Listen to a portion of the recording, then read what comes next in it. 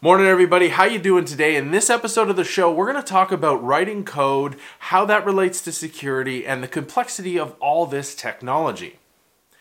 Now, I was reading the New York Times this morning and I came across an op-ed by Dr. William Eggington from Johns Hopkins University. Now, Dr. Eggington is a professor of the humanities, of literature, so he definitely has a non-technical aspect or point of view on the subject. And that subject that he was writing about was an effort that is underway in a couple different states in various stages to declare that teaching kids how to code could be used as a foreign language credit. Now, I agree with Dr. Eggington in that it shouldn't be the case.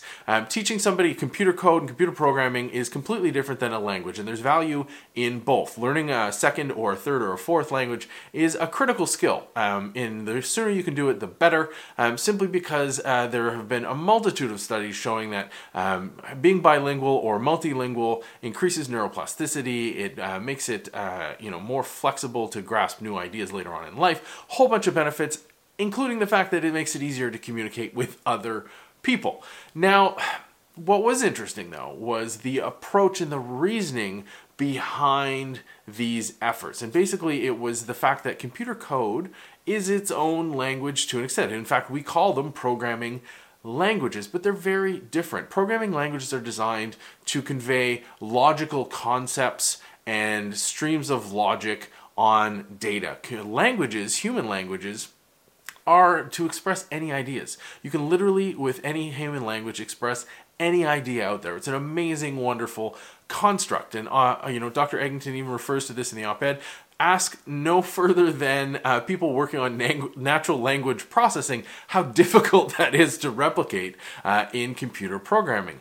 But it did sort of get the wheels turning for me because I get asked quite often by people who are starting their cybersecurity careers saying, hey, do I need to know how to code? And my answer is always, you don't need it, but you absolutely should understand how to write computer code. In fact, the more you're immersed in it, the better. Now, that's twofold why I say that. One, I believe that everybody who coding is a critical skill, and everybody should learn it. To some extent, you don't have to be a master programmer, but you should be able to take data from one place and put it into something else. No matter what sort of job you're into in the future, that's going to be a valuable skill, even in your volunteering activities or your own personal life. You can't go wrong by learning a new skill, and computer coding is especially useful. But from a security context, I believe in a broad point of view. You can't go in just purely studying cybersecurity because you miss the bigger picture. In fact, just watching this video or listening to this podcast, there are tens of thousands, if not hundreds of thousands, if not millions of lines of code that have executed to get to this point. That's insanely complicated. And a lot of the time, if you're not used to writing code, you have this idea that it works all the time, like clockwork, like, a computer. But that's a misnomer. There is a lot of complexity going on. And yes, your code will do the same thing every single time given the same inputs. But the problem is the environment in which it's executing is different. So look at your computer right now or even your mobile phone. How many apps are running right now or how many processes are running right now? There's a lot of complexity that's interacting.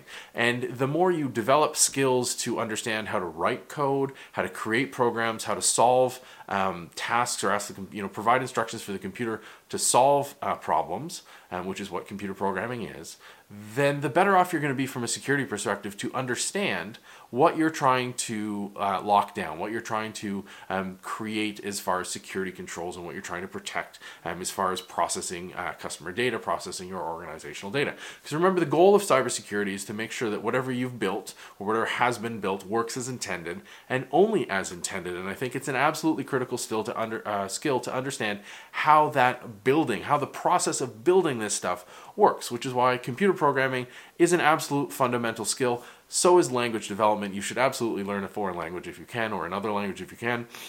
But computer programming is a critical skill moving forward for anybody, but doubly or triply or 10 times as much for anybody interested in cybersecurity. Because if you don't know what you're trying to secure, how could you possibly secure it?